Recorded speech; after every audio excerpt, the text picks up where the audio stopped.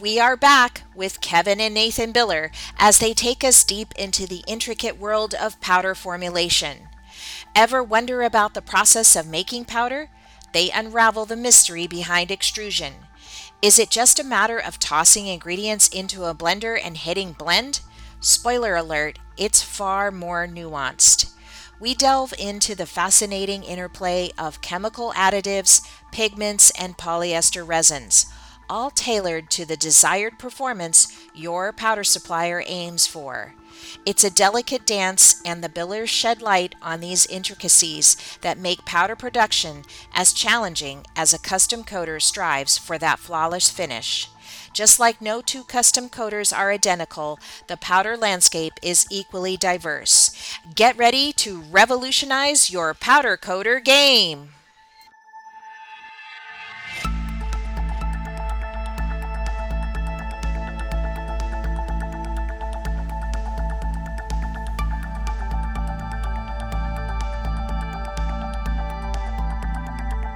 So how so the main component, let's get into main components. It's like this resin kind of stuff that binds to the polyester, and then you add in a pigment. This is the stuff I say to people, right? I don't know. And then maybe there's an additive in there for sheen or texture. Is that what an additive is?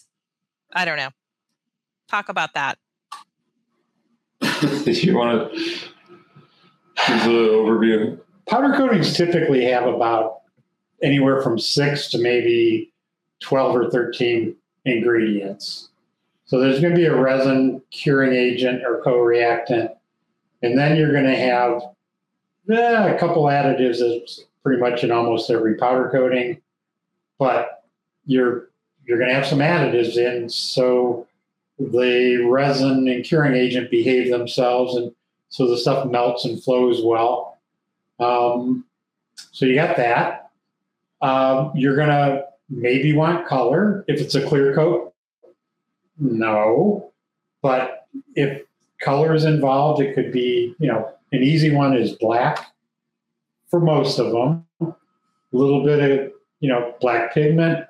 But if you're making a bright yellow or an orange or a red, it's a little trickier, but typically you're going to have 3 or 4 pigments to get that right color, to get that, brown where it's the right brownness, the right darkness, the right whatever. So you've got the resin system, you got some additives for the resin system or binder system.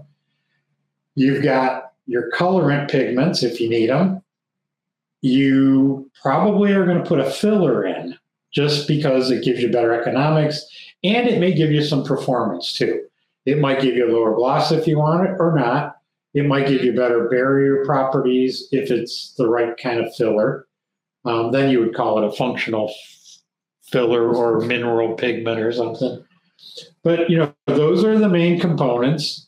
If you want it textured, you may put something that gives you texture, a texturizing agent. If you wanted to do something else, like if you want a low temperature cure, you may put an additive like a catalyst in so that it cures at a lower temperature. If you want it antimicrobial, you put in a magical additive for microbial behavior. If it's a clear coat that needs to last 10 years, you may put a UV absorber, maybe a light stabilizer to keep it from chalking, for 10 or more years. If it has a tendency to yellow, you might put an antioxidant in it, which kind of, if the color is critical and if it's a light color like a white or a pastel, you may want to put in an antioxidant if you need it. If you want it to be slippery, say things have to slide for some reason, it's something, part of a conveyor system, part of shelving that needs, slippery sliding, so things don't drag on the surface, you put in a slip agent. If you want a lower gloss, depends what kind of gloss. It could be a little bit lower, like a mid-range or something, or it could be a low gloss or a matte. You start throwing things in to get those effects. Chemical resistance, a lot of times for things like chemical resistance, number one, you don't put anything bad in it. Same thing for UV resistance.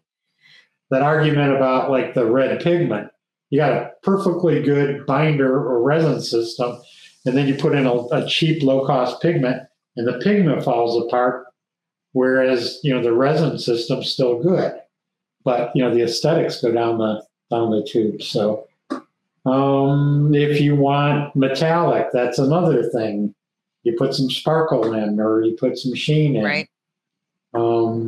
If you want like a bronze or a antique look, which you're probably familiar with it, you put in maybe a pearlescent pigment.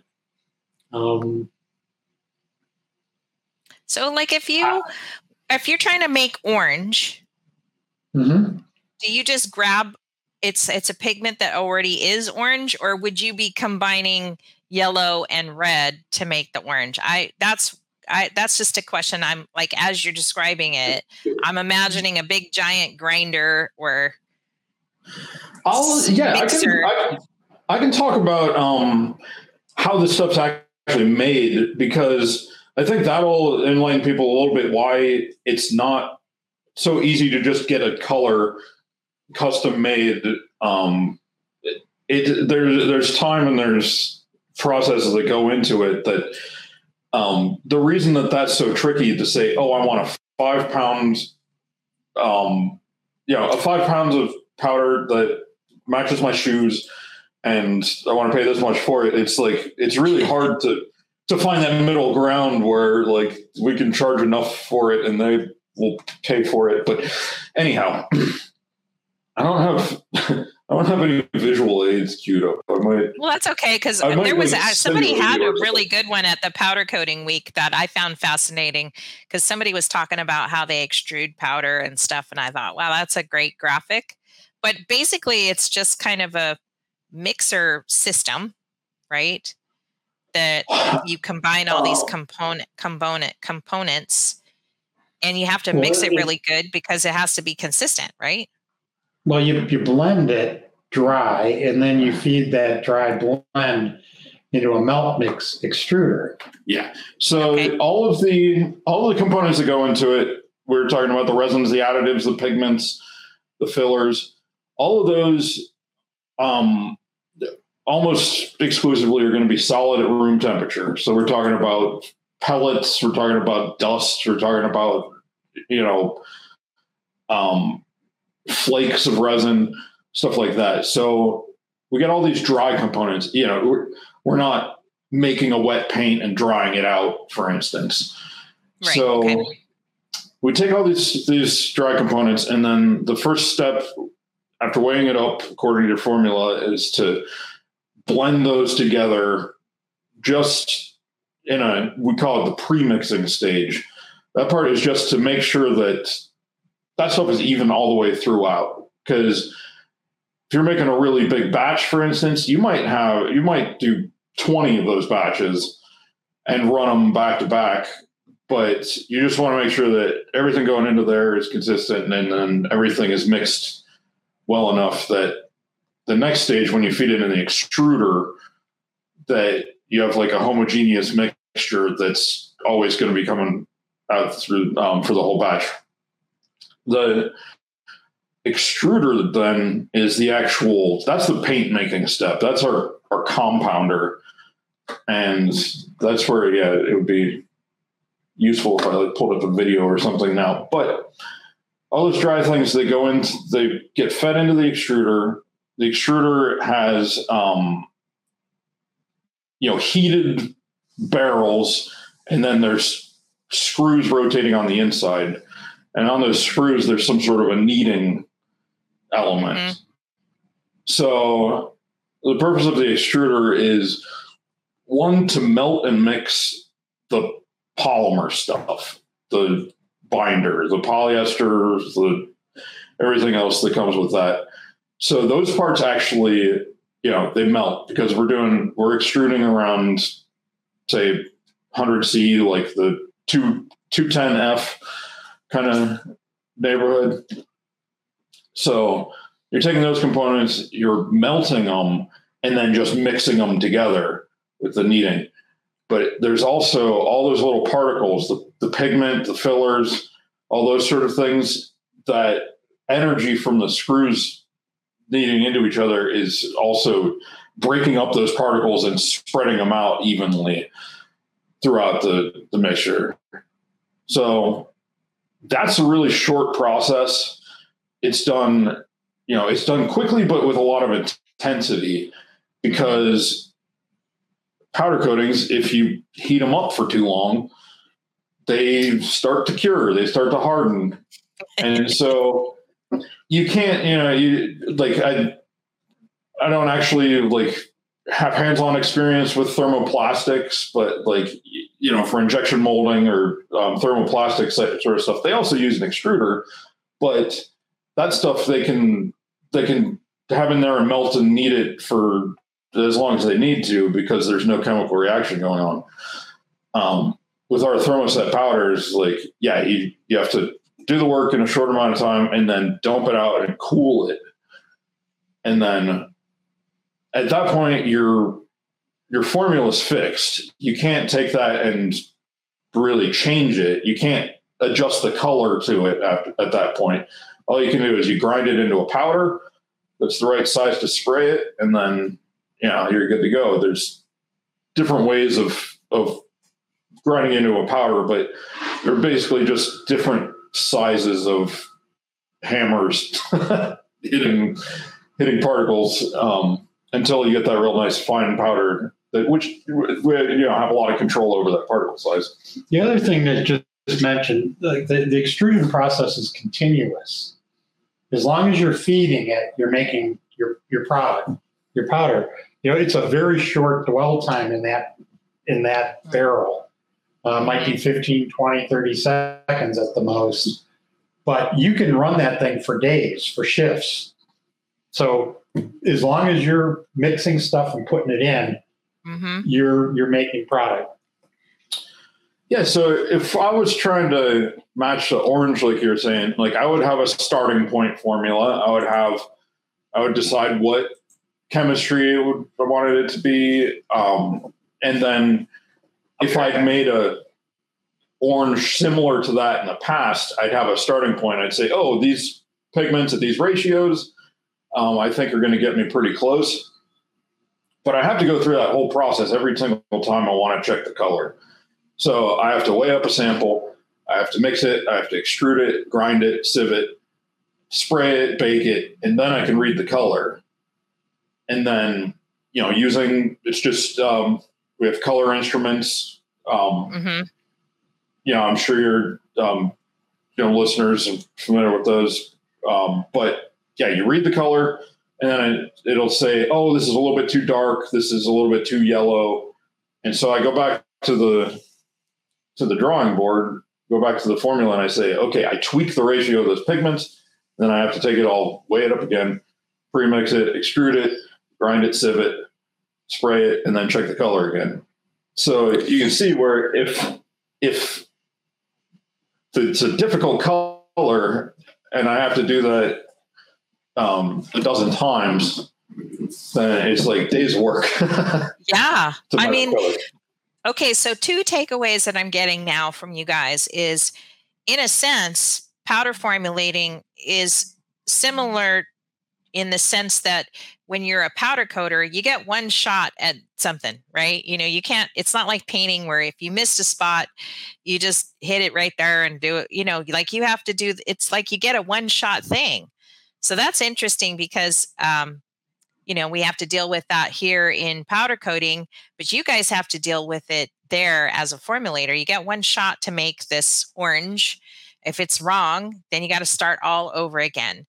And maybe that's why the made to order kind of stuff has been kind of slow to coming to the industry too, because it could take you all day to get that right, perfect orange, It's true. If you took a yellow and a red and they were powder and you mix them together, you're going to get a speckle. You're not going to get an orange. Right. Yeah. You're not going to get, right. Yeah.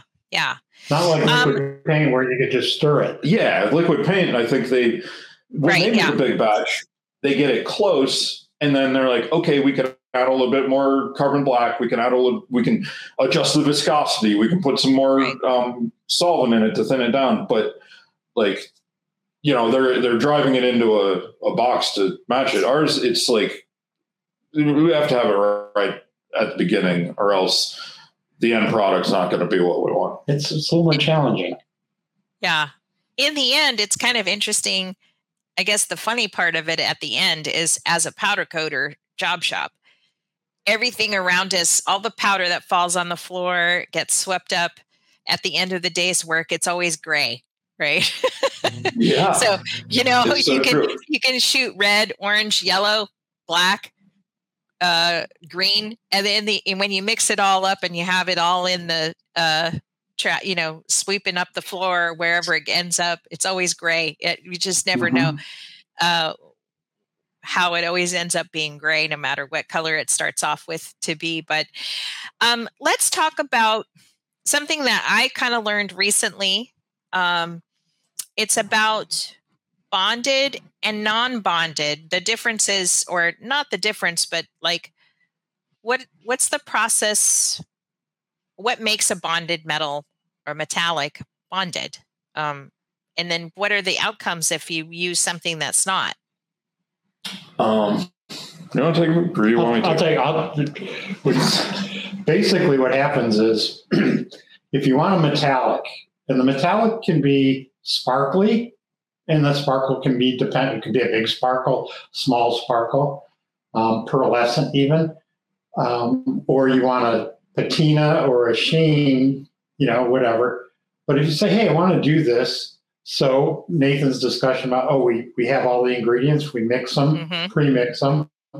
If you do that, if you put your metallics into your mix and then run it through the extruder, like Nathan said, it's aggressive, it's intensive, there's shear. What it does is it takes the aluminum flake and it just beats the crap out of it. So then it comes out grayish, kind of, sort of a little bit of metallic, but it's not sparkly anymore. It looks bad. So, powder coating technology person, we can't do that. So we're just going to we'll make a light gray powder or dark gray, and we'll put in the metallic flake after it's been made, after it's into a powder. Could be in a box already. So we'll take it out of the box and we'll mix it with this aluminum flake or any other metal, but typically it's going to be aluminum. That seems like a pretty good idea. But as you know, the spray process, there's a few things. You start with taking this material out of the container, the box or the drum, or it could be actually, a big skid-sized carboy or box or whatever. You take it out and then you put it into a fluidizing bed, fluidized hopper. Well, all that movement tends to make the aluminum go that way and the powder to go a different way. You can get segregation. It's very, very common. So when you're spraying, it may look good to begin with, but the ratio of metallic to the powder may change. And it'll even get worse if you have a reclaim system. Right. So say all you did were metallics and it was two different metallics, and you just sprayed like for a week one and then a week, and you were collecting the overspray and reusing it. Well, the stuff that didn't make it to the part is going to be a different ratio of metallic to the powder. That may work if you just do a spray to waste. You say, we don't recycle. This is a one-time job. It doesn't have to be the same day in and day out. It's for one job. So the powder coating people said, well, how the heck are we going to get this so it's consistent? And somebody came up with this idea, and it's kind of crazy when you think about it, but take a finished powder, take a powder, like a base we would call it, but, kind of the color.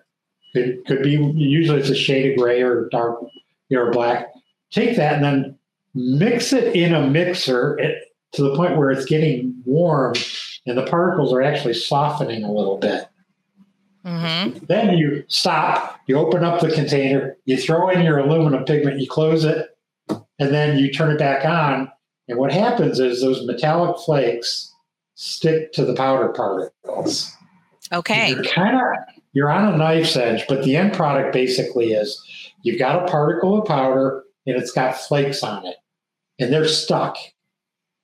But the thing is, it's a bit of art and science, because if you push it too far and it gets too warm, it's a brick. Right. The other thing that scares the daylights out of people, well, if you want to make a bomb, you could use aluminum flake and oxygen and energy. You could blow up your plant if you ignited Do it. aluminum flake. So you have to have special grades of aluminum flake, and you have to have a very controlled process. So it doesn't get too hot. And what some people do is they'll put nitrogen in the mixer, so there's no oxygen that could accelerate. Right. You get a spark in there and kablammy. So bonded powder metallics are specially made. There's that secondary process after you made the first powder, the base, and then you blend in your metallics, and then you've got something that's got particles that are, comprised of a base particle and then metallic flakes. Well, and for they cost more too, right? Oh, sorry, Nathan, go. And yes, because there's just that much more steps to the process. But what you end up with is particles that all look pretty similar to each other. It's all powder plus metallic, and so that's why you can reclaim it and reuse it. But also, if you're just spraying stuff that's been blended, like low intensity, just combined, shaken together in a bag, your metallic, a lot of it's going to want to get pulled into the air. Stick to your gun tip. The exhaust, it'll stick to the gun tip, and then I'm sure you've seen that before, where you're spraying a metallic and it sticks, and then it goes, and it explodes, and so you end up with goobers in your surface. So bonding kind of gets rid of all that, but because it's additional steps and they're specialized equipment and all that sort of stuff, it does add to the cost of the coating. We had a funny story with Mick Fleetwood from Fleetwood Mac lives here on Maui. And I know I've shared this story before, but I'm going to share it again because it is related to metallics. So for some reason, out of the blue, we get this lighting guy who ordered some nice outdoor lights for Mick's garden, so he can walk in the garden on Maui and feel reminisce about all his days at Fleetwood Mac. I don't know. The days he remembers. I'm not sure why. I never found out, but Mick chose these from a manufacturer in Idaho, lighting manufacturer in Idaho, who does their own in-house powder coating. And I'm not sure why they came unfinished, but for whatever reason, they did. And at first, it was like, oh, just shoot any old in-stock metallic you have. He'll be fine with it. Well, no, he was not fine with that. He didn't like the color. I'm not sure what happened. It's just one of those never-ending, snowbally kind of miscommunication on every level, and then a fussy client like Mick Fleetwood. So he goes, no, I want the powder look of the company that I saw the sample with in Idaho. So Ross calls up the company now and says, what powder do you use? And they're like, this is, like, oh, well, we have an account with them. We'll just order it. So it was just like an off the, like something out of a catalog. So we go ahead, order it. We reshoot them. This is the second redo now of 30 35 of these lights, and we deliver it. And all of a sudden we get back, we get paid, the lighting guys all excited. And then a couple days later, oh, Mick doesn't like the colors. It's not the right one. And we're like, no, this is the right one. We called the company and asked them specifically what the color was. Well, it's not what he's wanting. And we're like, what are you talking about? This is what they did. This has got to be what's going on here. Well, we were just kind of thinking back and forth, like, how is it not the right color? That doesn't make sense. Then Ross got a hunch and he called the company again. And he goes, by any chance, do you use a hopper or a box feed? He goes, oh, we use a box feed. Well, all that heavier particles from the metallic part would shake down to the bottom. And what we found out was, and because we shoot with a hopper here, and what he found out was it was the color without the metallic part taken, the metallic shaking out to the bottom, and the color was the color that he liked. And now we're in this predicament where it's like, we can't achieve what he wants because of the way that the powder coater lighting company does it. It was an impossible situation. Applied poorly in the first place. It was applied poorly in the first place. Exactly. So like, it was a really kind of crazy dilemma. The funny story is in the end, in order to convince Mick of what he wanted, again, here's the part where we have to direct people to what they want sometimes is, and this lighting guy that was here locally that had the job was pulling his hair out, because now he's having to pay us 2-3 times over because we have to now strip everything and do it all over again. Yeah. And it's not his fault directly, but it was just a big miscommunication snowball thing. Anyways, so we're explaining to him the situation that we're in. We can't fix this. We can't create this. So I said, look, we just did a job for Oprah Winfrey. Here is the color that we chose, that Oprah's designer chose for, and it was a cardinal or something like that, right? A really nice oil rubbed bronze, not a lot of metallic flake in it at all, but just a really nice bronze, and seemed to be pretty close to what he wanted. I said, and I put a little Post-it in there, and it says Oprah's color, and it's got a arrow pointing down to the color. And I said, you say, this is Oprah's color. She used it on her house. She has a house here in Maui, so he's very well aware of where she lives. And you tell him Oprah chose this color, and what's good for Oprah is good for him. And sure enough, I'm not even like a day later, they're like, yeah, we want that color. We want Oprah's color. So literally keep the Post-it in there for those kinds of clients that just can't be satisfied, and it worked. It worked on Mick. I'll tell you the approach that we would actually take with that is if you spray one panel and you hand it to the customer and say, do you like this? Is this what you're looking for? They're going to say, no, it's not this, it's not that, it's not this enough. But if you give them 2 panels and you say, which one do you like better? Then it's easier for them to be like, oh, yeah, that's the one right there. Yeah, we usually give them 2 choices. Not more than that, but it's like, and occasionally they'll say, we want something in between. Yeah, or more of this or more of that. But it's just like a psychological thing. If you've got 2 choices, then it's easier to say, oh, yeah, that one looks awesome.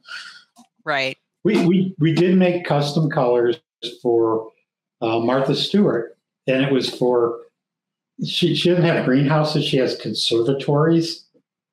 Okay. But it was East Coast, and it was when I had that custom powder manufacturer. Right, yeah. And they just, they picked the colors out of something, her designer or whatever. Probably was her, for crying out loud. I don't know. She didn't talk to us. But it was like there were 2 different colors, and they were matte, and they were kind of gardeny colors, like an olive-ish kind of, whatever, and another one was more brown. But it was like, and we nailed it, and maybe she asked the right question or something. But yeah, we did. But you never know what people's perceptions are, right? People's perceptions about color are so diverse. And they let alone the powder formulation that goes behind it. They're not thinking that, right? Yeah, I guess that kind of brings it all the way back around to understanding expectations and asking for the right, asking the right questions, but asking for the right attributes are really important. Mm-hmm. We've done work with even like really big OEMs, the guys that spray like 1 million pounds a year or whatever, where they're wondering, why is it hard to get consistent product from our supplier, or why is it hard to change from one supplier to another? And it's because their specification needs to be really specific. You need to say like, okay, it needs this performance under these conditions. It needs to cure this way.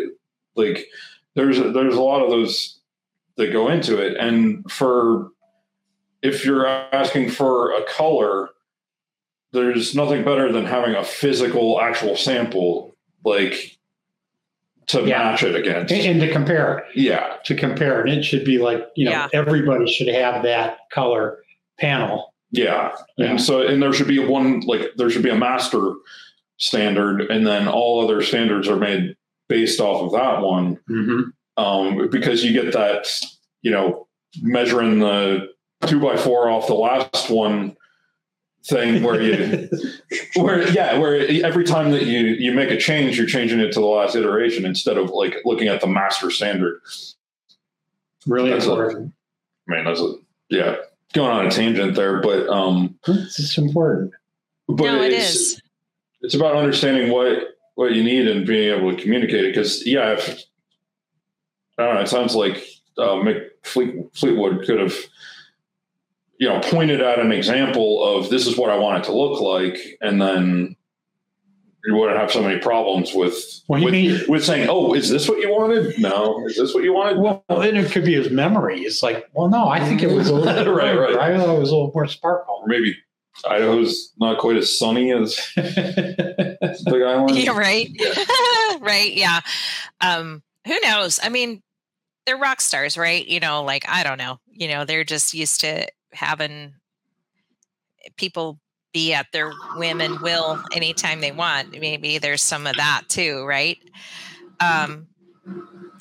So what is, to kind of wrap things up, is that we've talked about a lot of things, and I think that a lot of everything that has been on my list has been covered, but we haven't talked about, like, to wrap it up, maybe let's talk about like powders and the powder industry. Like, are there any changes in North America that you're seeing in powders, whether it's color trends or chemistry trends?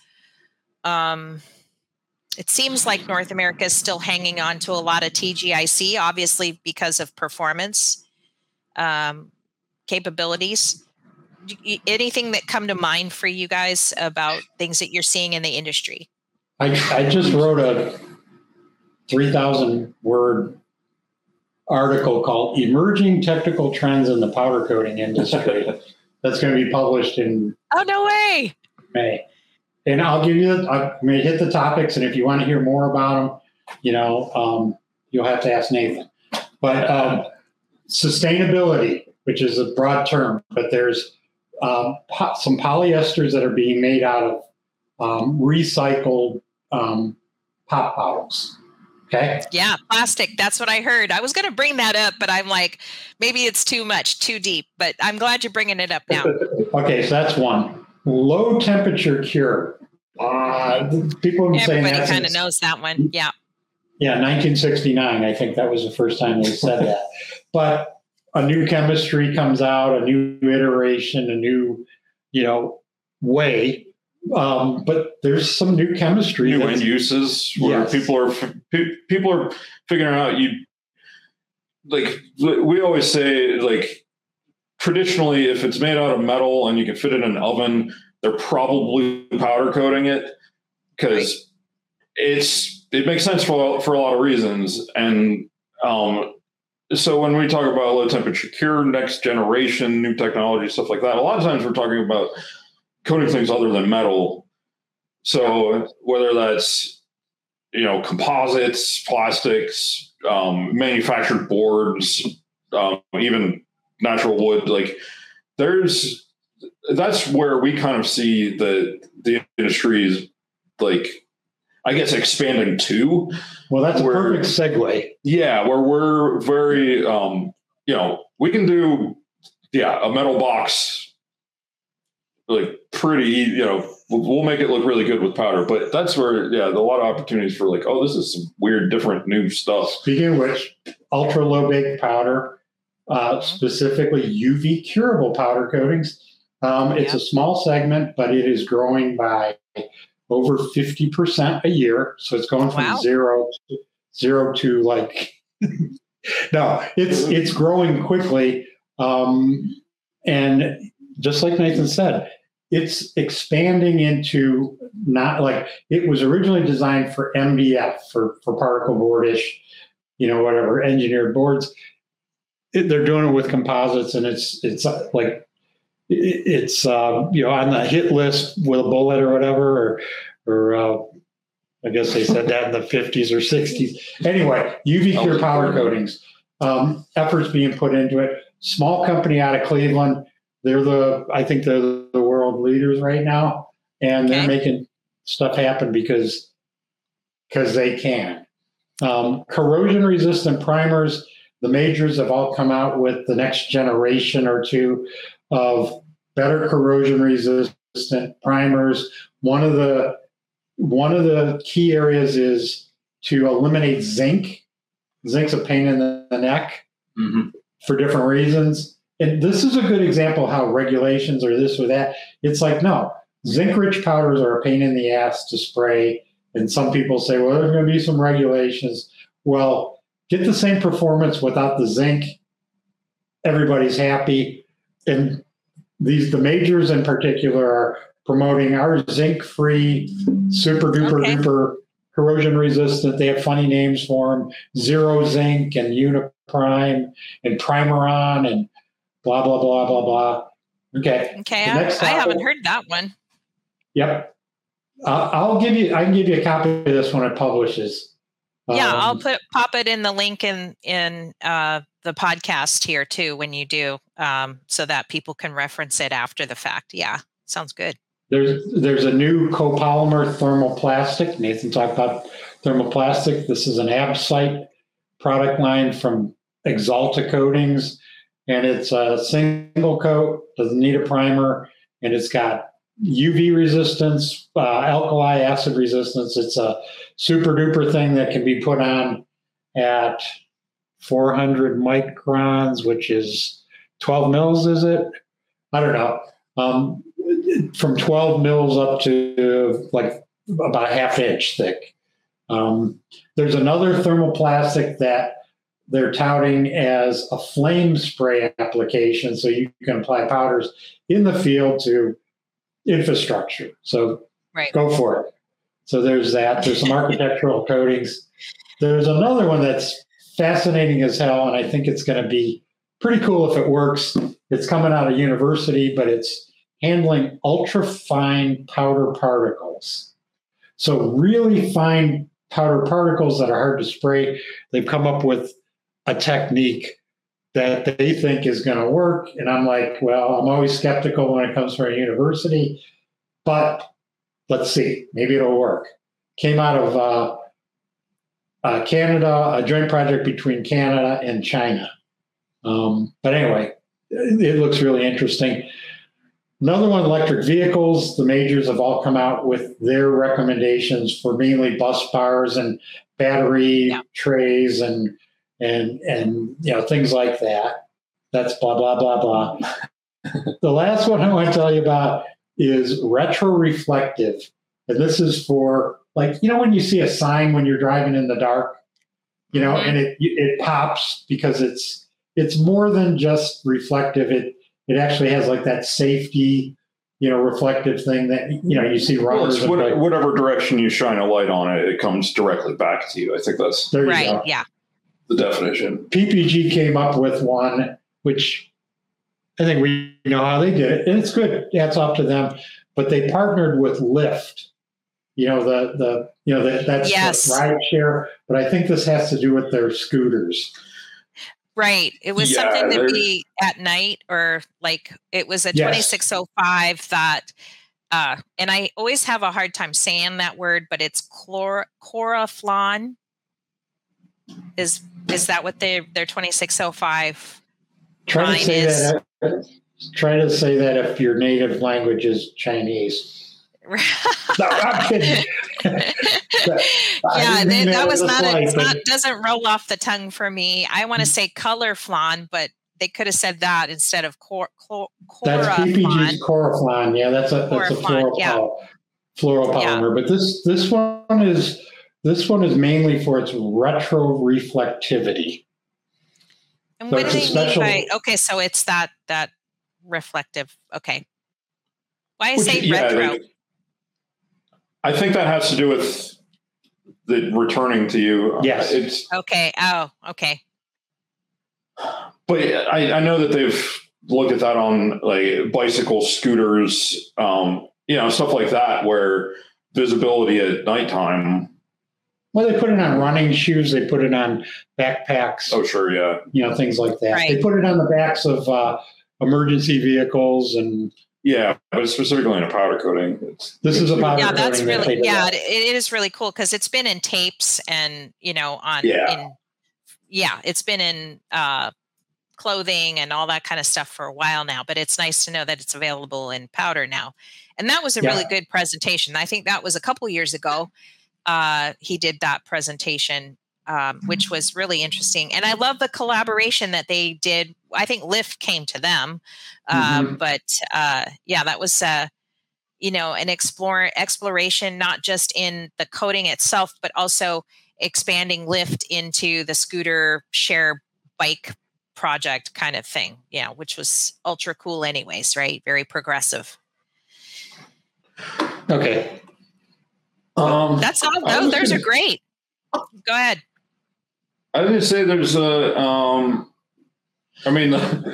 topic, how to choose a chemistry for your end use requirements. I can put up a cheat sheet. You want to share your screen? I'm not sure how you do it from your side. I think that does it. We covered a lot, you guys. I mean, we didn't talk about China. I always want to talk about China and what they're up to. China. Sorry. Well, tell them that story when you went to China, because you told me that a long time ago. We had a private conversation, and the way they think in China when you went about us. No, I will save that for the next time we're out. It's a long story. Can you see the slide that Nathan put up? No. Oh, yes. Let me add it to the stream. Here we go. Oh, this is nice. Very colorful. This is a cheat sheet, and it's from our course. We do a formulators course. We teach people the basics of what goes into formulas. We call it the PC kitchen because we make a lot of comparisons between like formulating a high quality product, a powder coating, a paint, whatever it is a lot similar to cooking a nice meal where you have to think about all the ingredients that go into it, but it's also the process. And there's just like a lot of the same considerations. But anyway, that's the PC kitchen. But this is just kind of a cheat sheet. This isn't 100% like everything set in stone, but you can see if you're thinking about, okay, what generic powder chemistry should I be thinking about for my application? This gives you a good idea of my starting point is the weathering. I think that's the thing that's going to absolutely eliminate some chemistries, and it's going to, require you to look at other ones. So you can see epoxy and hybrid, they're not weatherable. They're just not. And that's fine. They have their own applications, but if you're going to put it on the wheel of your car, think again. Yeah. Polyester, polyurethane, those, it says it's good or very good. And that's because there's standard durable and there's super durable polyesters. And that's, the difference between 1 or 2 years Florida resistance versus 4 or 5 years Florida resistance, maybe 5 to 10. But yeah, everything kind of has its pluses and minuses. Some people say, "Oh, I'm going to do everything with 2605," which that would be the fluoropolymer, and it's generally the chemistry that we use for stuff that needs to get 10 plus years outdoors without chalking and fading. So people say, like, why don't we just use that for everything? Because it's the best, and it's the best for UV durability. That doesn't mean it's the best for whatever other important attributes there are, like flexibility right there. Not so good. Yeah, if you want something flexible, then you're probably going to be leaning more towards something that has an epoxy in it, or at least a polyester. Right. Yeah. And then can you speak about acrylics really quick? And silicone, I don't know. That's a new one for me. Not as familiar with silicone, but maybe we've used it and I just never knew that we did. You would know if you sprayed a silicone.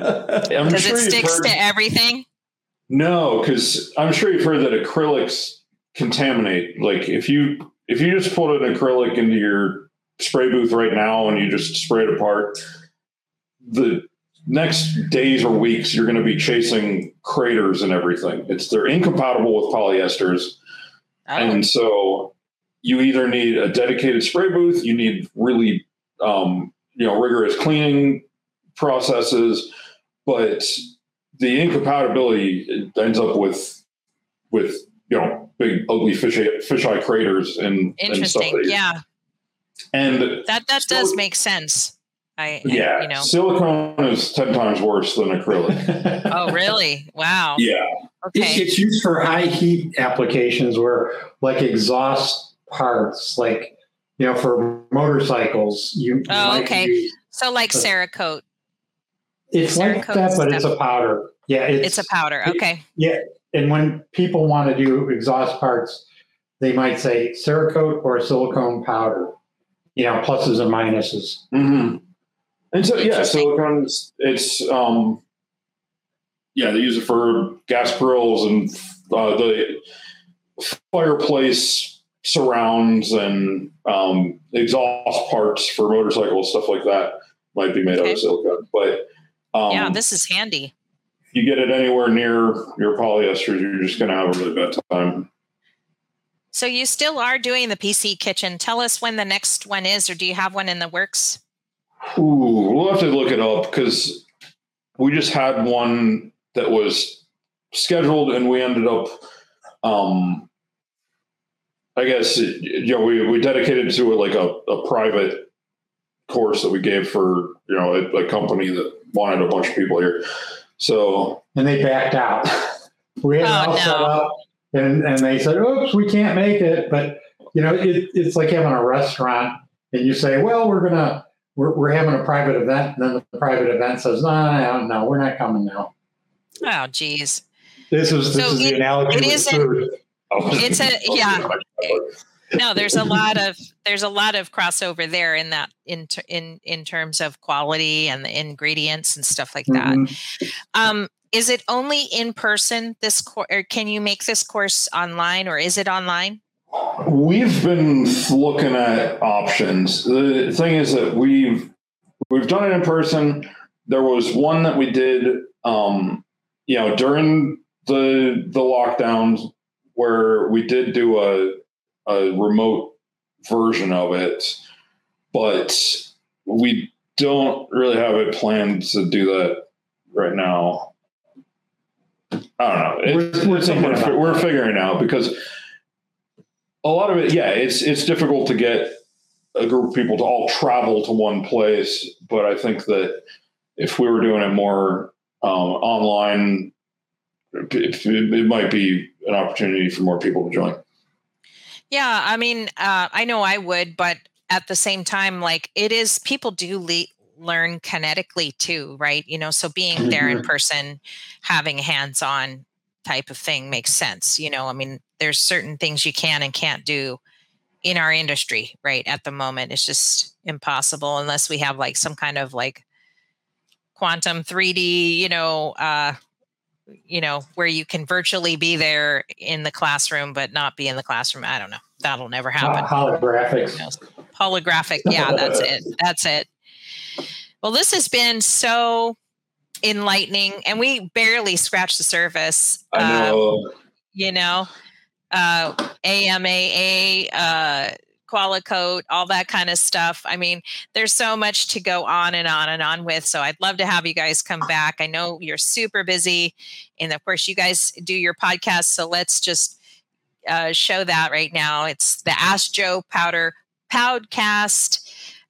You guys do it every few weeks or so. It's been hectic for us. I haven't published anything lately, and it's not that I haven't been interviewing. I've been interviewing people left and right. I just haven't gotten to the editing part. So hopefully by the time this is published, all those other backlogs have been published. And so it might take us a little while to get this one going. But I certainly do appreciate your time on a Friday, late Friday for you, still around noon for me. But you guys are just awesome. Again, I know I kind of treat you guys as rock stars because you are in my world.